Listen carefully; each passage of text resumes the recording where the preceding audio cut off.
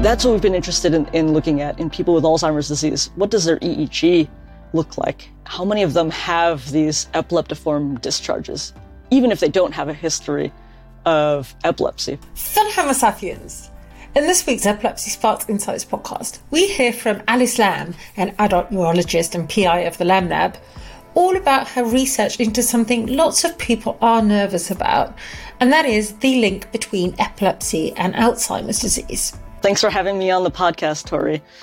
So my name is Alice Lamb. I'm a physician scientist. I'm an assistant professor at Massachusetts General Hospital and Harvard Medical School.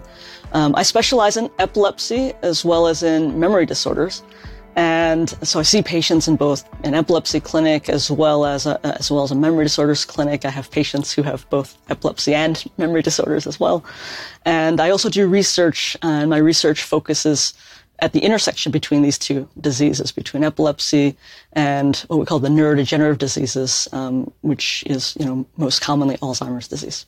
I'm so glad that this is your work and you're talking to us about this, because I've been thinking about the delightful state of one's brain as one gets older, especially when one has an epilepsy. It's quite a touchy subject.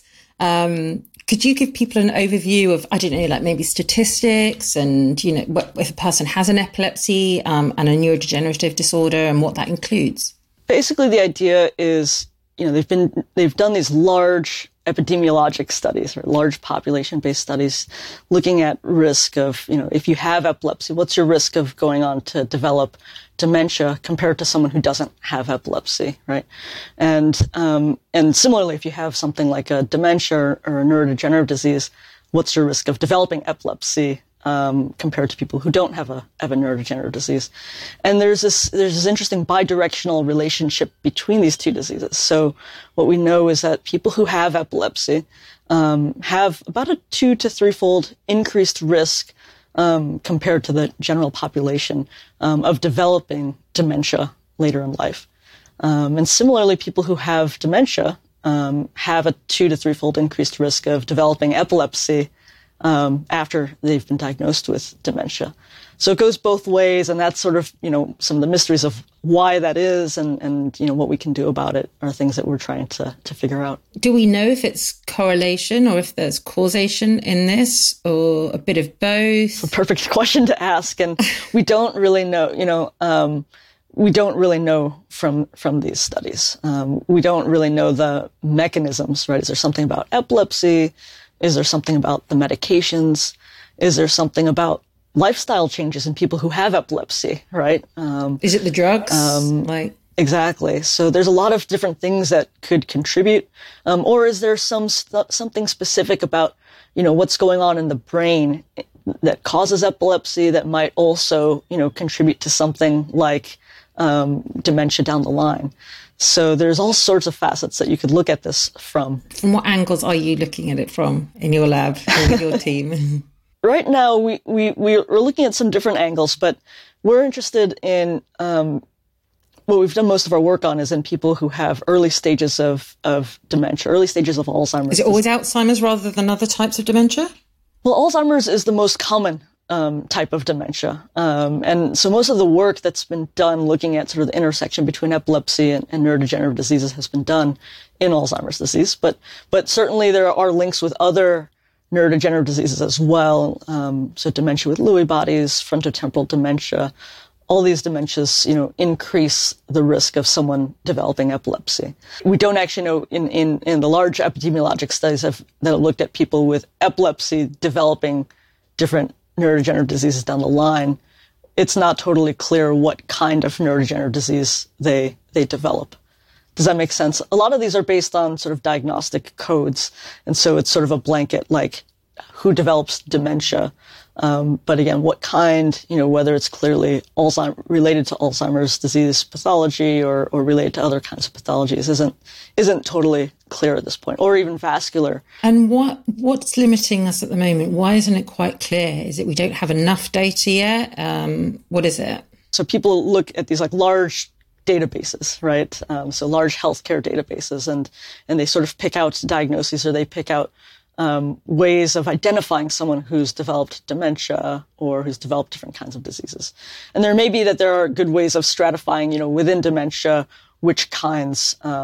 I'm not aware of studies that have looked very, very closely at that. They might exist, but the mechanisms, in my knowledge, aren't very clearly defined, right? What does your team actually do? What are they specifically studying at the moment? So what we're looking at is people with early stages of Alzheimer's disease, right? And we study a few different things in this group. We've been interested in understanding what kind of brain electrical abnormalities occur in this group, even in people with Alzheimer's disease who don't have epilepsy. Right. So why is it that someone with Alzheimer's disease is predisposed to developing epilepsy? Not everybody does, but some of them are. And we know, again, in people with epilepsy, there are seizures, but then there's also the EEG abnormalities that go along with seizures, right? Like the epileptiform discharges, the spikes that we can see on the EEG. So that's what we've been interested in looking at in people with Alzheimer's disease. What does their EEG look like? How many of them have these epileptiform discharges, even if they don't have a history of epilepsy, if they've never had a seizure? But what we've actually found is that, about 20% of people who have early stages of Alzheimer's disease, even without having ever had a seizure, have these epileptiform discharges on their scalp EEG. Yeah. So why is that? We don't quite know yet. What does it mean? We don't quite know yet. There are studies that have started to look at this. So there's Keith Vossel, who's a physician scientist out in California, who's published a number of papers in this area as well. And what his group found was that people with Alzheimer's disease who have these electrical abnormalities on their EEG seem to have a faster rate of cognitive decline compared to people with Alzheimer's disease who don't have that electrical abnormality. And they even published a study last year, which was a clinical trial where they took people with Alzheimer's disease. They said, let's have them all do an EEG and also a MEG study, which is magnetoencephalogram, which is similar to an EEG, but on the magnetic side rather than the electrical side. And let's see who has epileptiform discharges, who doesn't. But we're going to treat everybody with a seizure medicine, with levetiracetam, right? And as well as with placebo, let's see how their memory changes, with one drug versus with placebo. And let's see. And so basically, they did this clinical trial. And when they took everyone with Alzheimer's disease, everyone in the trial, they didn't actually see any beneficial effect of the levetiracetam. Okay. But when they said, okay, well, let's, we did these EEGs and we did these MEG studies. Now let's, separate our population into people who had epileptiform discharges and people who didn't. And let's see if, they responded to the levetiracetam differently. And what they found was that the patients who had epileptiform discharges actually had a benefit in their cognition with levetiracetam. Whereas those who didn't have these epileptiform abnormalities didn't benefit from the levetiracetam. Now, that's so interesting because obviously so many people on these anti-seizure medications it can be of detriment to their cognitive ability. There's always that concern, right? Yeah. So to have their cognitive ability improve when taking this, I guess does that imply that it was of greater benefit to them than of detriment to their cognitive ability? That's what the study showed. Now, it was a small study. Okay. It was I think 30-something participants total, and of those, maybe about 25 to 30% had epileptiform abnormalities. So it's a small number of patients. But again, remember, this is a little different from people who have frank epilepsy, right? Mm-hmm. And the other thing I'll note is that the doses that they used, so the amount of levetiracetam that each participant got was something like, I want to say 250 milligrams twice a day. It may have been less than that. It may have been 125. We can go back and look. But regardless, the idea is that it's a much lower dose than an epilepsy doctor would typically use to treat someone who has epilepsy.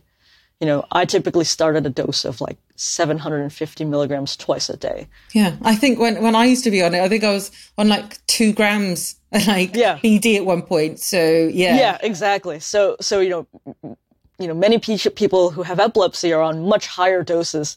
But there's this interesting thought that there's something about low doses of levetiracetam that might be helpful in people, again, specifically with Alzheimer's disease, not necessarily with epilepsy, but with Alzheimer's disease. And just to clarify for all our listeners, what's the difference between a person having an epileptic seizure and having abnormal or OTT epileptiform activity? Because how does one classify it becomes a seizure? Right. So I think about seizures as being a clinical event, right? There's a change in something that happens in your brain. Some people may become unresponsive during a seizure. Some people may speak kind of gibberish or become very confused. Some people have a convulsion, right? There's some clinical outward or just noticed manifestation of no symptom of this activity. It's still, abnormal electrical brain activity, but it's causing a symptom that the person or people around them are somehow aware of.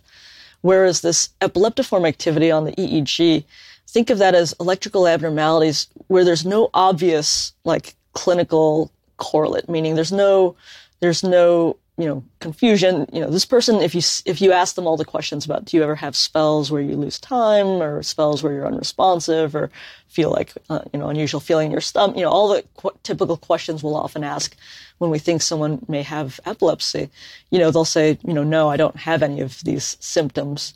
Yet, if you do an EEG study on them, we can see these electrical abnormalities. So we call these subclinical epileptiform abnormalities.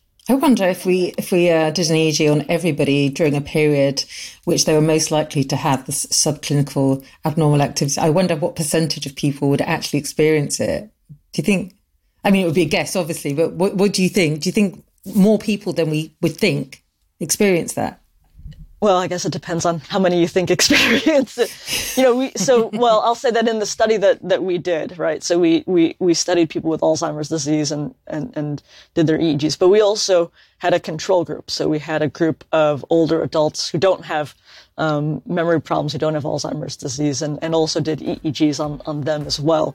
And so, in that group, it was less than 5%, a very small percentage of people in our healthy older adult control group had epileptiform abnormalities, whereas, as I said, it was 22% in the people with Alzheimer's disease. So clearly increased compared to control. Thanks so much to Alice for giving us a clear insight into the clear link between epilepsy and Alzheimer's disease. If you'd like to connect, you can find me on Twitter, LinkedIn, Facebook or Instagram. And I'd love to hear from you if you have any thoughts about today's show. Please subscribe to Epilepsy Sparks Insights on your podcast app so that you will never miss the weekly episode. I'm Tori Robinson. Thanks for listening.